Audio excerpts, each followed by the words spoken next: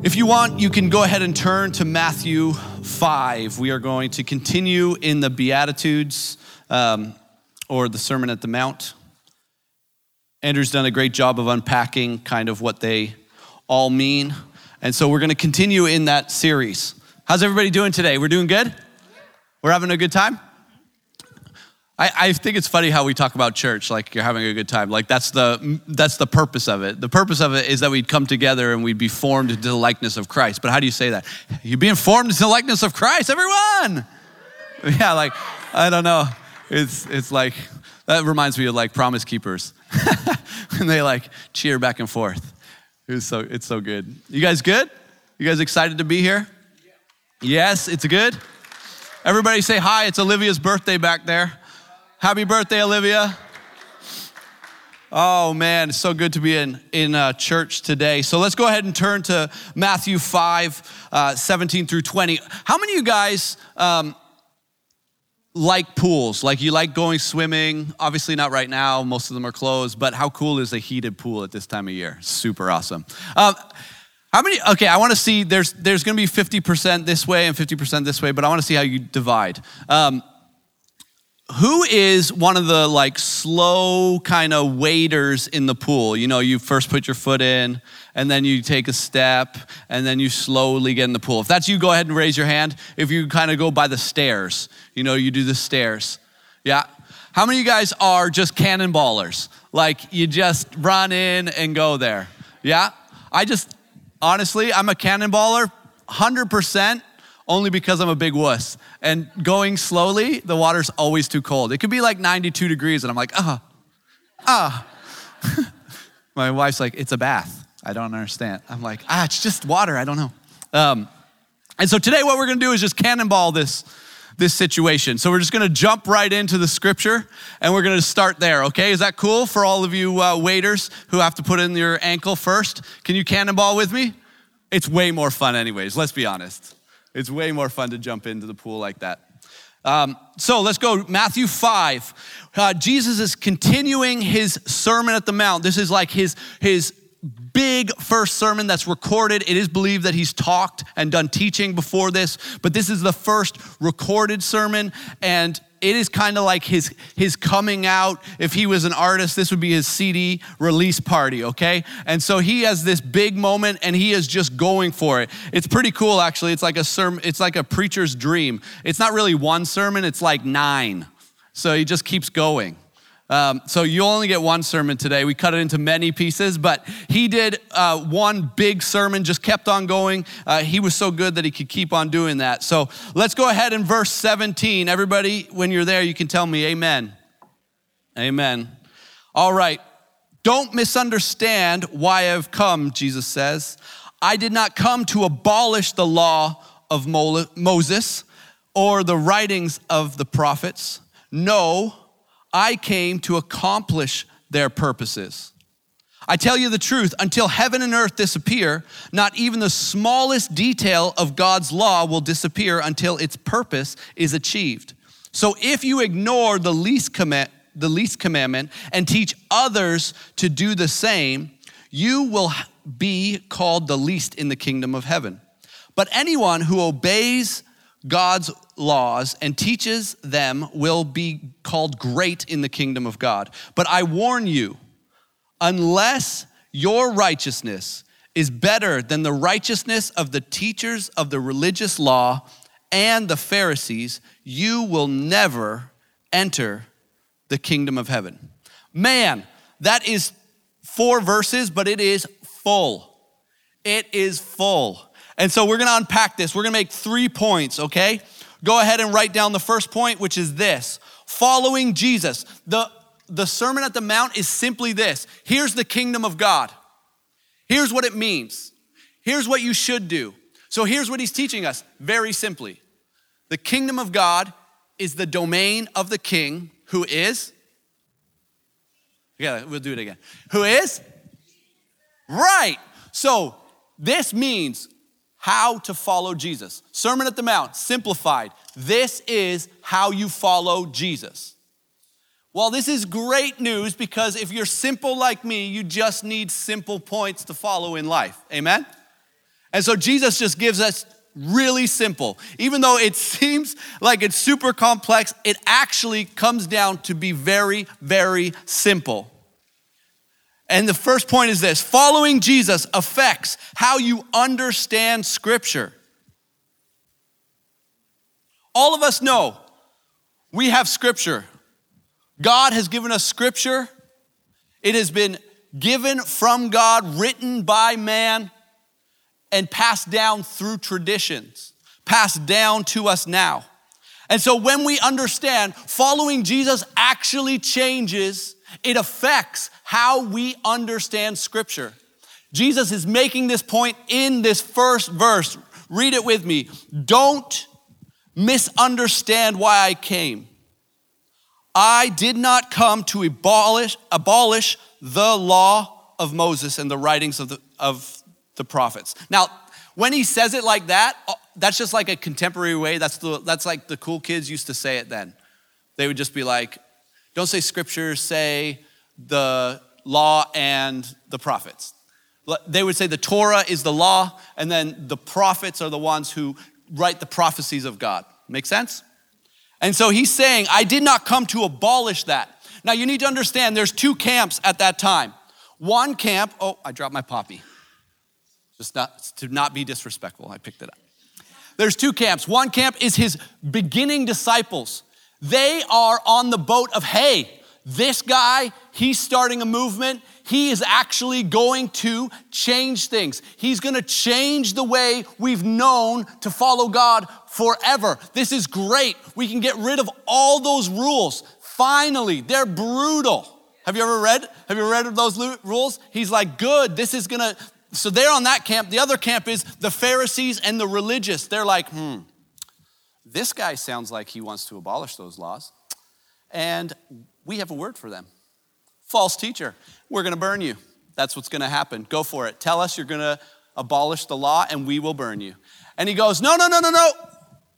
You're both wrong and you're both right. So he said, I actually have come not to abolish the law. And they're like, what? No. He's like, I'm gonna do it better. I'm gonna fulfill it. I'm gonna complete it. I'm gonna bring it actually to its climax, and I'm going to make it the point. And the point, here's what I want you to understand. The point of all Scripture points to Jesus. When we are followers of Jesus, we understand that all Scripture, from Genesis all the way to Revelation, it points to Jesus Christ. Let me show you how. I'm gonna do 3 examples. I will not do it all. Not even close. This passage, people write books on books on books for this passage. And so if you come to me after service and say, hey, I want you to know you missed one point, I'll say, I know, I missed a lot.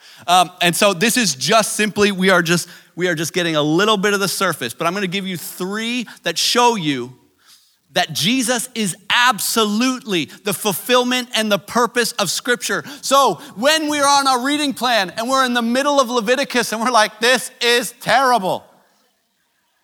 Can I say that? No? You've all thought it though, yeah. For those of you who even gone in that book, the rest of us just jump it. I remember when I was first Christian, I was like, yeah, I'll stay in James. I like James. It's 5. I feel like I've got so far. I read 2 chapters. I'm like halfway through the book. I'm like, yeah. Right? And so let's see what we learn here. So the Day of Atonement, you need to know this. There are 300 prophecies that Jesus fulfilled. 300 prophecies from the Old Testament. And I know, right? You might be like, oh, well, he just cheated. He's acting like me in high school that calls one of his older friends and gets the old test from them. No, he didn't do that. Neither did I, okay? Some of them he didn't even have power over. They talk about being born in Bethlehem. Definitely did not decide to be born in Bethlehem. That was God's ordained place for him to be born. So first, I want you to look at this. The Day of Atonement. Leviticus, I know all of our favorite books, 16, it is given to Aaron to say. His two sons went in and offered a offering to the Lord in a way that shouldn't have been done. And in the Old Testament way, he was smited. And those two boys were smited. And so they gave clearly how to enter the presence of God, which in the temple, in the tabernacle, was the Holy of Holies. And so it said this: you can come in one day a year. Right before there, you must sacrifice the atoning lamb. You must then go in to the Holy of Holies and you can give an offering. And that whole day of atonement is kind of like the equivalent to our spring cleaning. That's when they would go through the whole camp, the whole tabernacle, and they would make atonement for their sins. The whole point was this: you guys, Israel, are dirty sinners. I need you to know that. Well, how would they know that? Well, I'm going to bring out a cattle to show you how nasty it. No, I'm just kidding. But what they do is they'd cut it up, literally in the presence of Israel. Has anybody been to a butcher shop? Gross. Have you ever seen cattle? No, I like going to the store picking pre-bought. I don't want to see how it's murdered. But this is what they would do. They would literally bring the cattle to them. He would slaughter it, the lamb, he would slaughter it, and the blood would be everywhere. It would be very different for me as a pastor. I wouldn't be wearing this, right? I'd be covered in blood. The point of it is this: sin causes death. I need you to see what happens when sin causes death. Blood. And so this was the point of the Day of Atonement. I need you to see the weight of your sin. You are separated from God. The only way to be in the presence of God is to bring a sacrifice that God ordained for you. The problem was that the Day of Atonement happened every year, on every year, on every year, on every year, and it didn't end. And it seemed like there was no end in sight until Jesus entered. And then turn with me to what Paul says. We're going to turn to Romans 3:25. Turn with me in the Bible, or it'll be up there. Romans 3:25. And here's what Paul writes about Jesus. For God sent Jesus as the sacrifice for sin. People are made right with God when they believe that Jesus sacrificed his life, shedding his blood. Turn with me to 1 John 2, verse 2. 1 John will test your Bible knowledge, where it's at. It's a hidden book at the end, right before Revelation. If you're turning with me, no one's turning. You hurt my heart. I'm just kidding. 2, verse 2. He himself is the sacrifice that atones for our sins, and not only our sins, but the sins of all the world. This is amazing news. Not only the atoning sacrifice, the Day of Atonement was a foreshadowing of Jesus. When we read scripture, he changes the way we read it, because he takes something that is so boring, like the book of Leviticus, and he brings it to life. This is what Jesus does. Jesus takes dead things and he makes them alive. This is my Jesus. This is what we do when we actually come to Jesus. He changes things. And so he doesn't just make it a book that is boring, full of rules. He makes it alive and it brings life into our life. And as we understand it more, we say hallelujah, because the Day of Atonement means something finally. Right? It's not just a bunch of rules, but it's a foreshadowing to who he is and what he did. It's this: you are broken. Man, that sucks. That's bad news. But Jesus shows up and says, you're broken, but in me, you are who I called you to be. You are righteous and made right because of my sacrifice. I am the purpose of Scripture. Amen, anyone? So that's the first one. Oh wait, yes. The law. I got fired up and lost my spot. The law shows us. Paul tells us that the law actually needed to be there. Because has anybody ever wondered why the law was exist? Like, you put the law to tell me how bad I am? Seems like not a good option. It's like when I was watching my 2-year-old daughter, and she begged me that she could just take her Halloween candy into her room with her when she was 2. And I was like, oh, just in case you wondered, I didn't go in the neighborhood Halloween, in case you're against Halloween.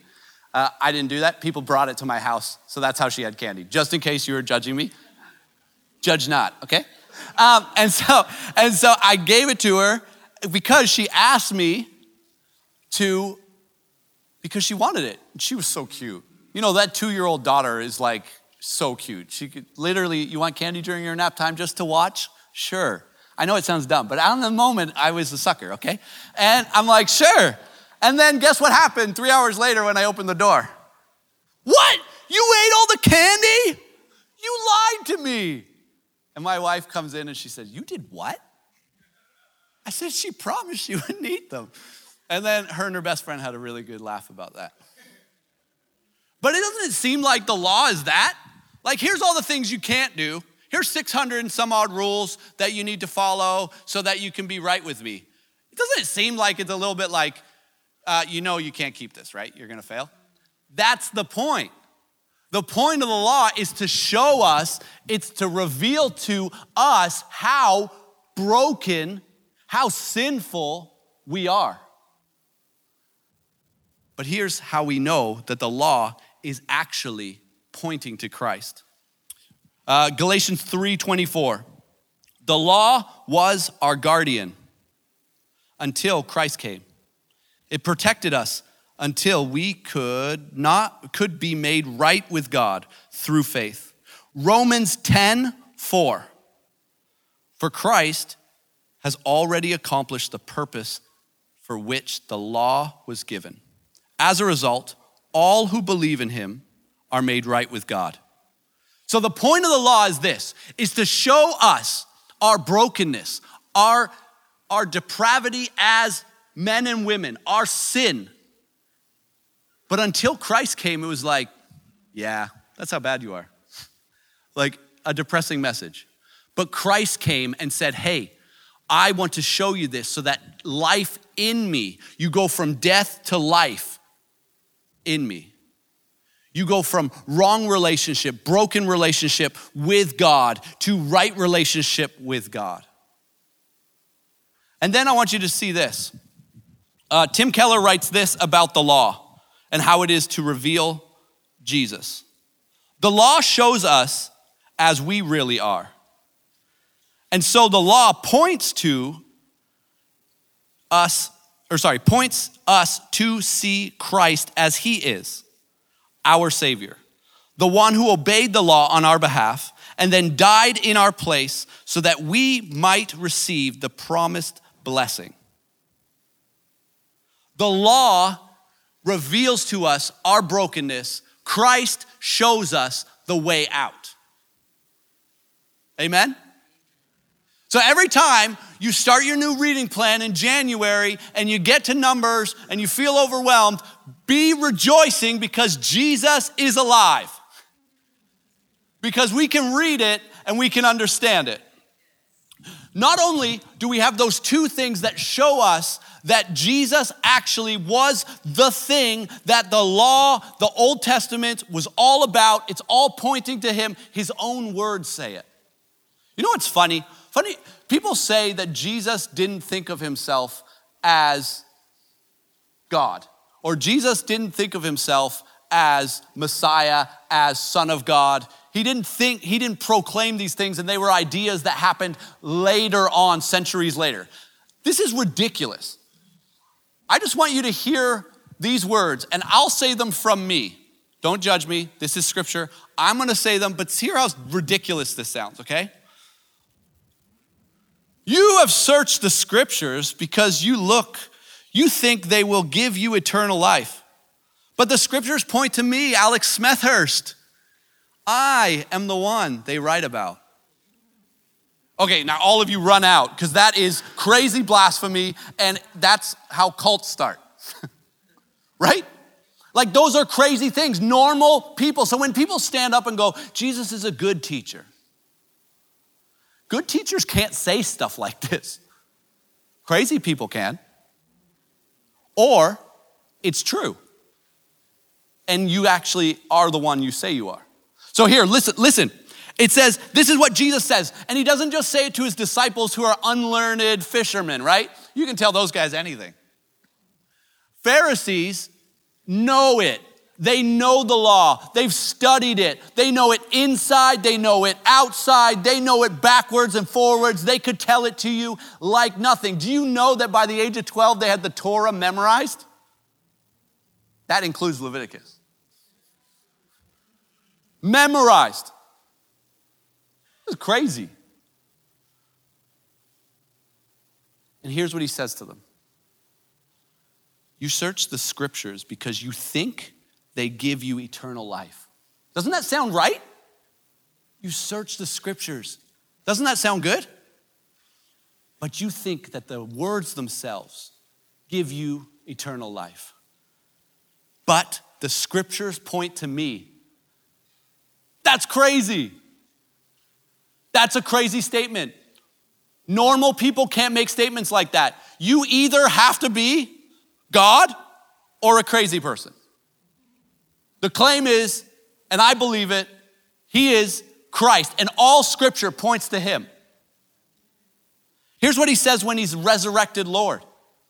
Luke 24:27. So he's died, he's resurrected, he's come to the apostles, well, the disciples at the time, and he's teaching them. And here's what he teaches them. And beginning with Moses and all of the prophets, he explained to them what was said in the scriptures concerning him. When we read scripture, this seems like I'm going on for a really long time about one point that seems obvious, but it's not. We need to understand when we read scriptures as followers of Christ, it is all pointing to Christ. We should say, when we read scripture, how do I see Christ here? The tabernacle reveals Jesus. The temple reveals Jesus. The law reveals Jesus. The kings reveal Jesus. They reveal Jesus. It's all pointing to him. Point 2. That was really long for I remember being in church and I remember the pastor doing like a big long intro and then being like, all right, let's start today's message. And that was like a 25 minutes in and I'd be like, I'm gonna die. And now I'm that person. Sorry. Point 2. Following Jesus affects how we approach scripture.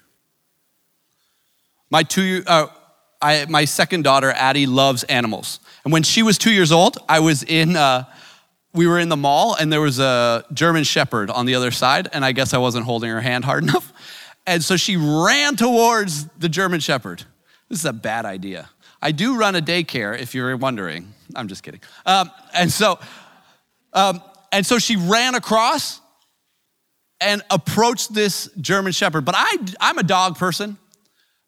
And I believe that dogs know and love kids. And so literally this dog responded, came down to her level and just was gentle. I mean, it could have been really bad, but it wasn't, so good story. But how many of you know that when you approach an animal, the way you approach it matters? Or how many of you who are married, maybe husbands, you know this, you come home and you maybe have a disagreement and you come in and the way you approach that disagreement it probably matters.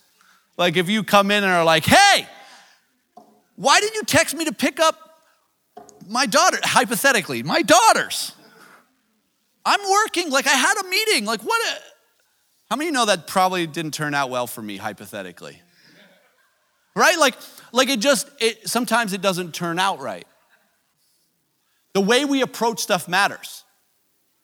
And so we read scripture different, but we need to approach it differently. Right? Let me ask you this question. How do you approach Scripture? Like, do you even ask that question? Like, in your devotional time, do you approach Scripture? Do you ask yourself, like, how am I approaching this? And I honestly, and hopefully this isn't me speaking down, it's speaking to me, because I was like, I had never really thought of that. And I'm like, well, most of the time, I kind of approach it kind of flippantly, like, this is what I do for a living, and I love the word, and so I come to it, yeah. Or the best I do is I approach it with, like, discipline. Like, I'm here on Tuesday morning, opening the word, you're welcome. Right? Anyone? Right? Like, I know we don't say that, but do we not sometimes act like that? And we don't necessarily ask ourselves, like, how do we approach this passage? Or even this book. Like, this is the word of God, revealing himself to us. But how many of us have like 9 Bibles at home? Right? We've never had the Bible more accessible now, but know it less in the history of man and women. Right? Let's look at verse 18 and 19 in this passage. I promise this will be short.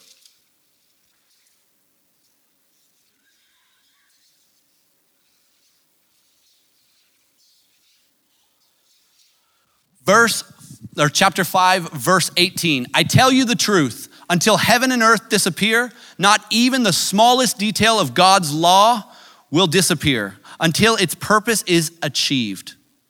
So if you ignore the least commandment and teach others to do the same, you will be called the least in the kingdom of heaven. But anyone who obeys the law, God's law, and teaches them will be called the greatest in the kingdom of heaven. So there is so much in there, and I want to go so many directions, but I promise I will honor your time. So here's the key of this. How we approach Scripture matters. And Jesus is teaching us that we must approach Scripture with 2 things, humility and obedience. So when I came to this text today, or for today, and I went to start studying it, I was like, Pastor Andrew, you totally did me dirty, bro. This is a hard passage. I was like, you could have given me like salt and light. Like I could nail that one. This is so good. Like I could totally, but this is like heavy. And then the Holy Spirit came to me and brought me to a place of humility and said, you know, how often do you think that you stand on Scripture to proclaim it? But really, you shouldn't even stand beside Scripture and try to proclaim it. We should be standing under Scripture and letting it inform us. Right? So humility, Jesus is saying this, it's not going anywhere. You guys ever read diet books? I started just checking out diet books from the 90s. They are hilarious. One told me that I should eat cereal for breakfast because it's healthy. I took that. I'm gonna live with that. I love the 90s anyway, so it's great. But right, like there are pop culture things that don't age well. Right? This is not one of them. The revelation of God to us. But how many of us go to 10 different things to inform our lives before we go to Scripture to inform us about how to live? We look to pop culture to figure out 6 ways that we can be better when we should look here and allow it to teach us to be more like Christ. Right? And this is what Jesus is saying. This is not going anywhere. This will be here. And it will teach you. And then he says this. He says that if you teach it or if you break its law and teach others to do the same, you'll be least in the kingdom. Now, just quickly, that sounds like people who are false teachers can be in the kingdom of God. No, that's not the point. You see different parables where there are people in the kingdom and then they get kicked out of the kingdom. People who teach false teaching will be kicked out of the kingdom, just in case you're wondering. But that's his point. His point is just like in this kingdom, which is the king's domain, right? What domain is not King Jesus? Think about it. Everything is in his domain, right? All authority in heaven and on earth, right? So that's just the point he's making there, just in case it bothered you. It bothered me a little bit. That's why I studied it. But he's saying this. We approach Scripture, verse 18, with humility. We approach Scripture with obedience. You want to be called greatest in the kingdom? Obey the commandments and teach others to do the same. Wow, that's pretty simple.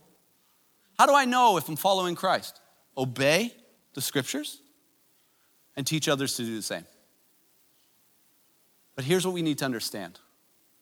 When we approach Scripture with humility and obedience, we don't inform it. It informs us. It informs us. It informs what we watch. It informs our relationships. It informs our business practices. It informs our ethics. It informs our sexual ethics.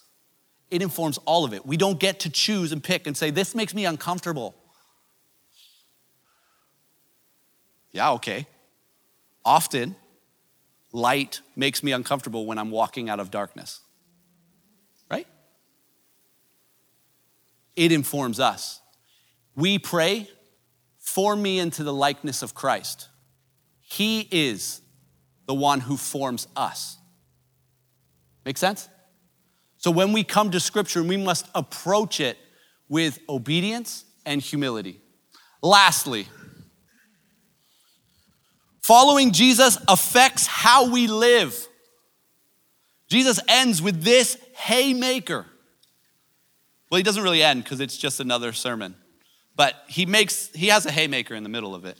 And he just says this, but I warn you, unless your righteousness is better than the righteousness of the teachers of the religious law and the Pharisees, you will not enter the kingdom of heaven. Can you imagine? That would be like, okay, I could be greatest in the kingdom by just obeying and teaching others to obey? Oh, I'm so close. And now do better than the Pharisees. Right? Like in that day and age, the Pharisees are the height of religion. They know the law inside and out. They seem on the public eye to follow it inside and out. So the hearer must have been like, what? What are you saying, Jesus? But Jesus, once again, is teaching something that is absolutely groundbreaking. The whole of the Sermon at the Mount is not just what you see. It's so deep. It's so full of wealth. And so this is the same. I need you to understand, he's not saying to us, make sure that you're more religious, you follow the rules better than the best of the best, and then you're in. That seems like it's going backwards to the law. What he's saying is this. I need you to look straight in the law's face and tell me you can do better than that. And no one can. And so we feel hopeless and broken. And he says, righteousness is not found in your actions, it's found in Christ. And just in case you're wondering if this is my belief or this is Scripture, let's go ahead and turn to Romans 3. Paul writes in Romans 3, verse 22 through 24, he writes this. Remember, righteousness is right relationship with someone. In our case, this is talking about God. We are made right with God by placing our faith in Christ Jesus. And this is true for everyone who believes, no matter who you are. This is amazing news. Now we live in a much more equal society, and so everyone's welcome. That means very little. But back then, it was a groundbreaking principle. He's saying you can be the lowest of the low or the highest of the high. Either way, you need Christ because your life is broken and you find your purpose in Christ. You find your righteousness in Christ. He continues, here's why it's a great gospel. And this is why the richest and the most famous in our culture to the lowest in society need Christ. For everyone has sinned. We all fall short of God's glorious standard. Yet God, in his grace, freely makes us in his sight. or right in his sight. He did this through Christ Jesus when he freed us from the penalty of our sins. God did this to demonstrate his righteousness, for he himself is fair and just, and he makes sinners right in his sight when they believe in Jesus. 2 Corinthians 5:21, Paul writes this to a messed up church.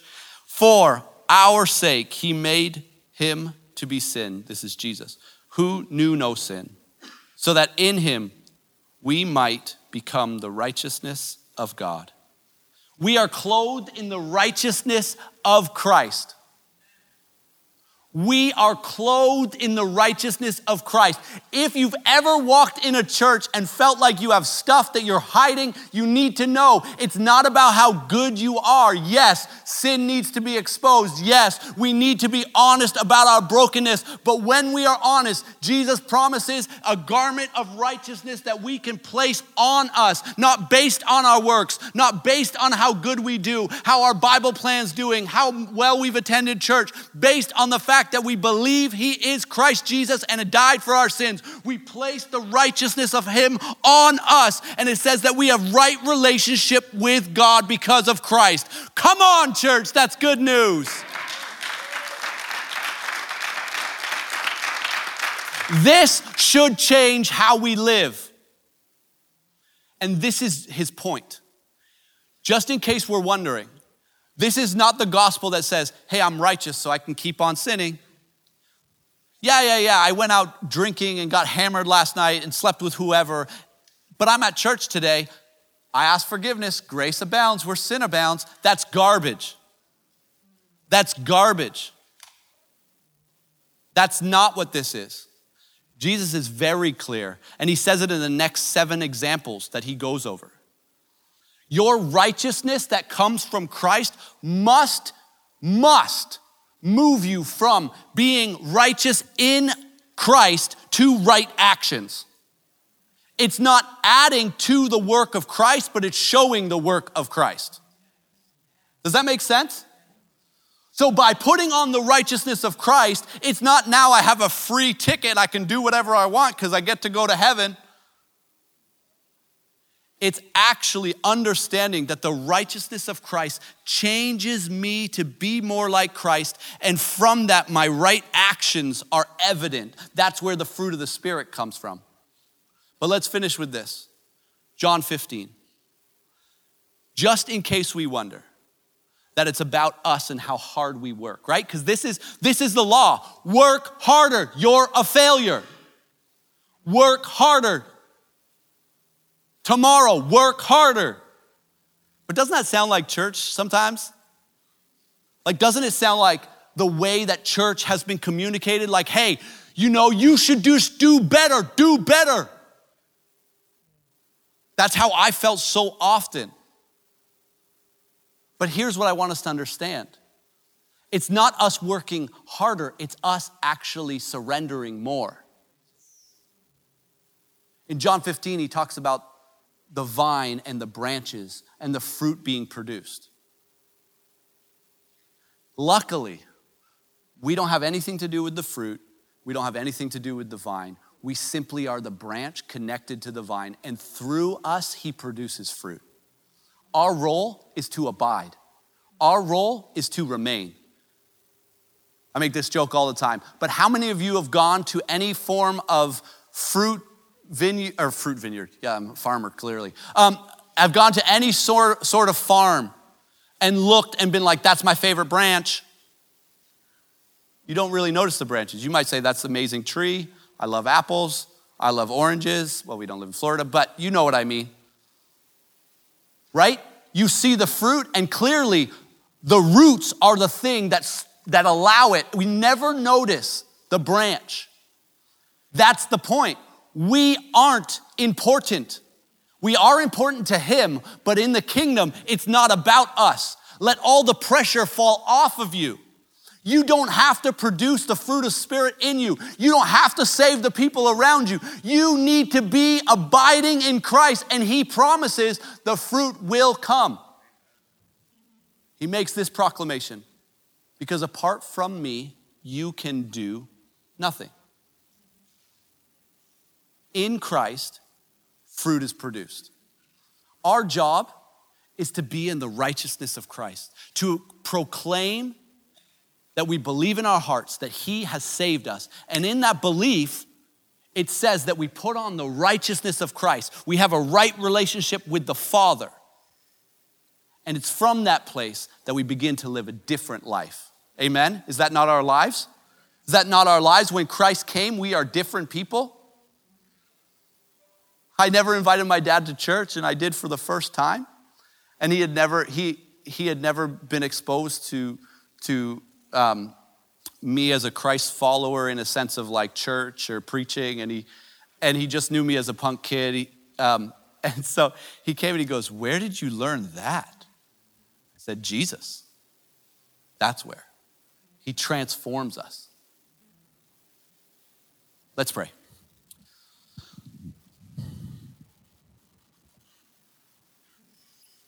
Lord Jesus, we just approach you with humility. Forgive us for being so flippant, often just even walking in church or even opening your word, almost like we're doing you a favor. Work on our hearts, O Lord. Form us into your likeness. But I wonder if there's anyone here hearing the gospel, hearing that Jesus has died for our sins, that we no longer need the Day of Atonement because Christ is our atonement. If you're here and you've never given your heart to Jesus, I wonder, with nobody looking around, if you're here and you want to just respond to that message, and all that means is that your heart is wanting to respond to the Lord, and I'm going to invite you just to raise your hand. The hand doesn't get you into heaven. It's your heart response to Christ. And so if you're here, your outward expression of that is your hand raised, but your heart is crying out for Jesus. And so if you're here and your heart's crying out for Jesus, I'm just going to ask you just to raise your hand and say, "I want my life to be in Christ." Thank you. Thank you. And then if you're here and you're just saying, "You know what? I have just been trying to build my own righteousness. And I need to be reminded, just placing my righteousness in Christ." I'm just going to ask you to raise your hand again, just as the outward expression of our heart crying out for the Lord. Just go ahead and raise your hand. So Jesus, you see us. Our hands aren't as important as our hearts, and our hearts are laid bare before you. Holy Spirit, do the deep work in us. Form us into your likeness, oh God. We love you and need you. We love you so much, Jesus. Lord, I pray for those who acknowledge their need of a Savior. I pray that they would open their heart to you and realize that this is the first day of following after you for the rest of their lives. We worship you, King Jesus. Lead us and guide us. Amen. Amen.